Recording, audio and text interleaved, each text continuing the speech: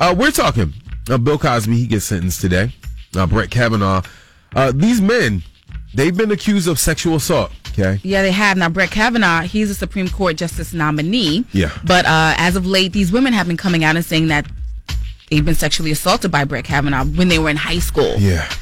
He claims that he's never Some were high sexually... school, some were college as well, I believe. I know high school. I know for sure high school. Two of them have come out and said that one of the women he pinned down and groped her and attempted to have sex with her. Another woman claims that he shoved his manhood in her face. Okay. And now supposedly there is a third woman that's going to come out within the next 48 hours. What she's claiming, I'm not exactly sure. So the Senate has to, they have to vote on this. And it's crazy because men have been able to get away with a lot. Yep. And powerful men have been able to get away with a lot. We were talking about Bill Cosby earlier. Bill Cosby, his sentence comes down today. We'll find out how many years Bill Cosby will do, or will he get probation or house arrest, or all these different things. But people still believe, after 60 women coming forward against Bill Cosby, they're like, no, he didn't do it. Like, nah. It was like, no, 60 women. A lot of women have come forward. I mean, there's a lot of conspiracy theories. Maybe it's a money grab. Maybe it's something to where they want to destroy his legacy. Or possibly he does have a problem. But 60? Yeah. And a lot of people, it brings us to the question, why didn't these women come forward years ago? Yes. Right? That's the part. And thank God I've never been through something like this, but people probably wouldn't believe you. Right?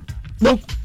I mean, speaking from a woman's perspective, I think that, especially if you're a professional woman and it happens to you and you're dealing with a boss, right? So you don't want to get blackballed. You don't want to be known as the girl that can't get a job because she's always going to claim sexual assault anywhere she goes. Right. You don't want to have that stigma walking around with you. Yep. That's what I could imagine. Yeah. Yeah.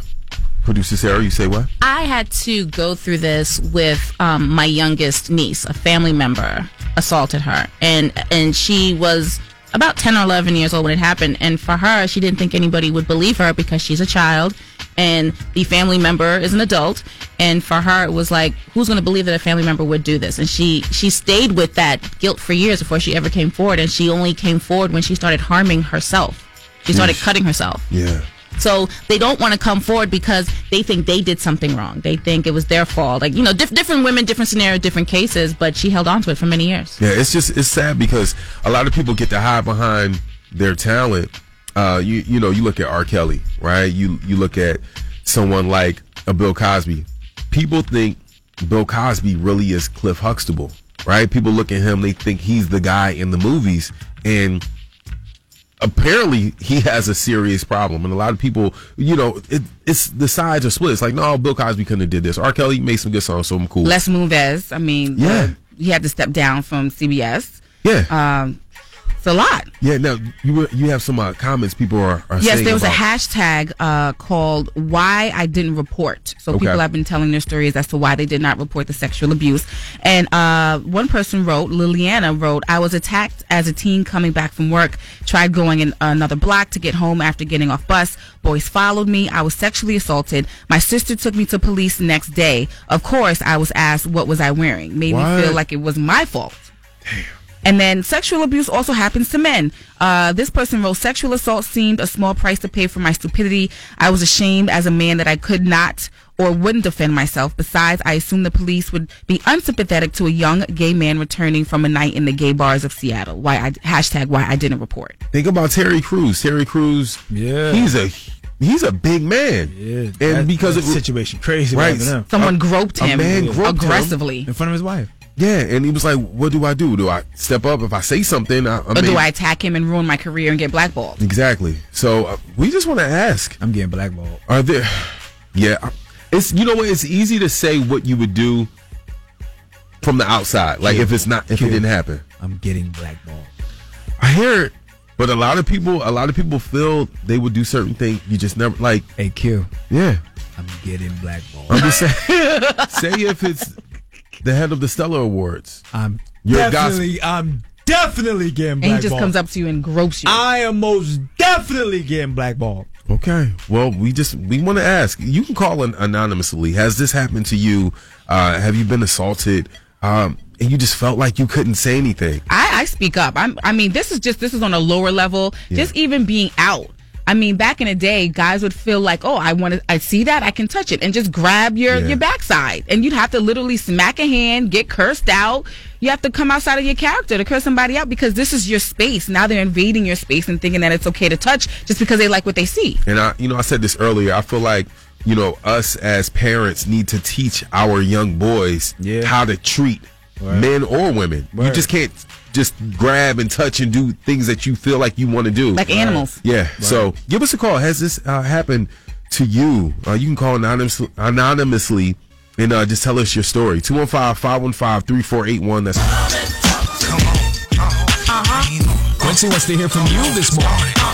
I think it's a 50-50 based on who he is and what he represents. It could go any way. I completely disagree. Pay your tithes on Sunday. I do not agree with you this morning. Call us at 215-515-3481. That's 215-515-3481. Let's talk about who? Let's talk about it.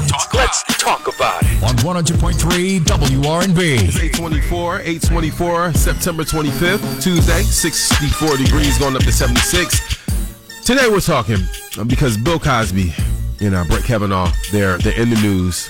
Women are coming out saying that they were sexually assaulted. And it brings the question of, like, why haven't these women come out, right? And a lot of people are, like, judging, well, if this happened to me, I would do this, I would do that. And we're just asking people out there, has this happened to you? You can call in anonymous. We just want to hear your story. And just tell us, what happened. Give us a call, 215-515-3481. That's 215-515-3481. I think we have someone on the line who is anonymous. What is your story?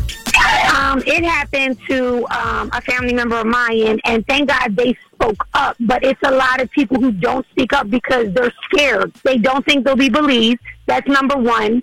And most of the time it's by somebody that's so close to that family or that person that they really don't think it's going to be believable. It's sad. It's not a joke. It happens more than people will ever believe it happens. And people can't speak on what they would do if it never happened to you or to one of your close people. Believe that. Okay, we have somebody on the line. You want to tell your story? Yes, good morning. How are you guys? Doing good. How you doing? I'm well. I just wanted to, put my 2 cents into the topic of today. I personally went through the same experience of the workplace. I was wrongfully terminated for speaking up. Pretty much, I stated that the harasser, he was sexually harassing me verbally, and through stares, through like imitations of, if you would see me, it would be little slick remarks. And when I went to higher management, I was told if I wasn't, insecure, I wouldn't think that everybody is talking about me. I was flashed as a liar. I was flashed as someone that like prostitutes in a workplace. What? It was horrible. It was really horrible. And I'm a strong woman, but during that time, you don't know how to experience unless you're put in that position. And me being a strong woman, I was at the weakest moment of my time. Wow. Because nobody believed. What kind of work did you do? I was a chef. Wow. Sorry to hear that. Did you end up, taking any legal action? Oh, definitely. I have a very good legal representation. See, I don't want to go in more details, but if women listening, contact Tom. I'm telling you, there's a lot of sources where they can help women that's afraid to come out and they don't have the funding to get the help. And if you're labeled as a liar, no, get the help that you need. Find the kind of help, and people will help you. You're not a liar, and it's like you gotta become brave. Wow. Stand up for what you believe. Thank you for calling. We have somebody on the line. They want to tell their story. What is your story? Well, I actually have 2 stories, and thank you. First of all, thank you for talking about it today. It is a very difficult topic to talk about. Yeah. The first time was when I was young. I was being babysat by my cousin, who was a teenage boy at the time. And my mother was not like a kind, loving mother. She was very physically and verbally abusive. So for years, I never said anything because I was afraid, that she would turn her back on me. That, when I was little, I was thinking to myself, if I came forward, it would cause family, dynamics this was her godson, you know, her sister's son, and I just knew that I couldn't come forward. And I didn't have the strength to come forward until, believe it or not, I was pregnant. And when I found out I was having girls, I don't know, like something like the mama bear inside me, like rose up. I was like, I feel very protective of my unborn daughters. And how old were you when you got pregnant? I was 32. Wow. And it happened to you at what age? When it happened to me, I must have been like 4 or 5. I was very little. I wasn't even in school yet. Wow. And, you know, just the thought of having daughters was just empowering to me to finally say something. And unfortunately, you know, my worst fear came true. My mother took his side. And she has no relationship with my daughters now. Wow, I'm sorry to hear that. No, I mean, but I'm glad you're talking about it because it is very tough. I thank you for just giving us a call and showing your strength. I know a lot of people are hearing your voice right now, and you're helping them through you telling your story. How have you healed, or how are you healing yourself? Have you gone to professional help? Have you sought out talking to anyone? It's funny because, and then I said there was a second story. The second story was in college. I joined a sorority, and, we had a mixer with a fraternity, and they spiked my drink. And then, I woke up in someone else's bed, and, at the time I was very, religious person, and I had only been with, one person, and we were still together, and I didn't tell anyone for years. And it wasn't until last year when all these women started coming forward and this Me Too movement started that, my college, this is 95, so my reunion was having my sorority was having a reunion, and they invited me back, and I had mixed feelings about going because I kind of felt like if someone would have had my back at these parties, then maybe it wouldn't happen. But all these other women coming forward really made me feel like it wasn't just me. And it wasn't my fault. It's okay to have a beer. And, I've always been like a 2-beer girl. And I didn't like the feeling of losing control. So I knew that it wasn't me. And, I found out later on that pictures were taken of me. Oh, my gosh.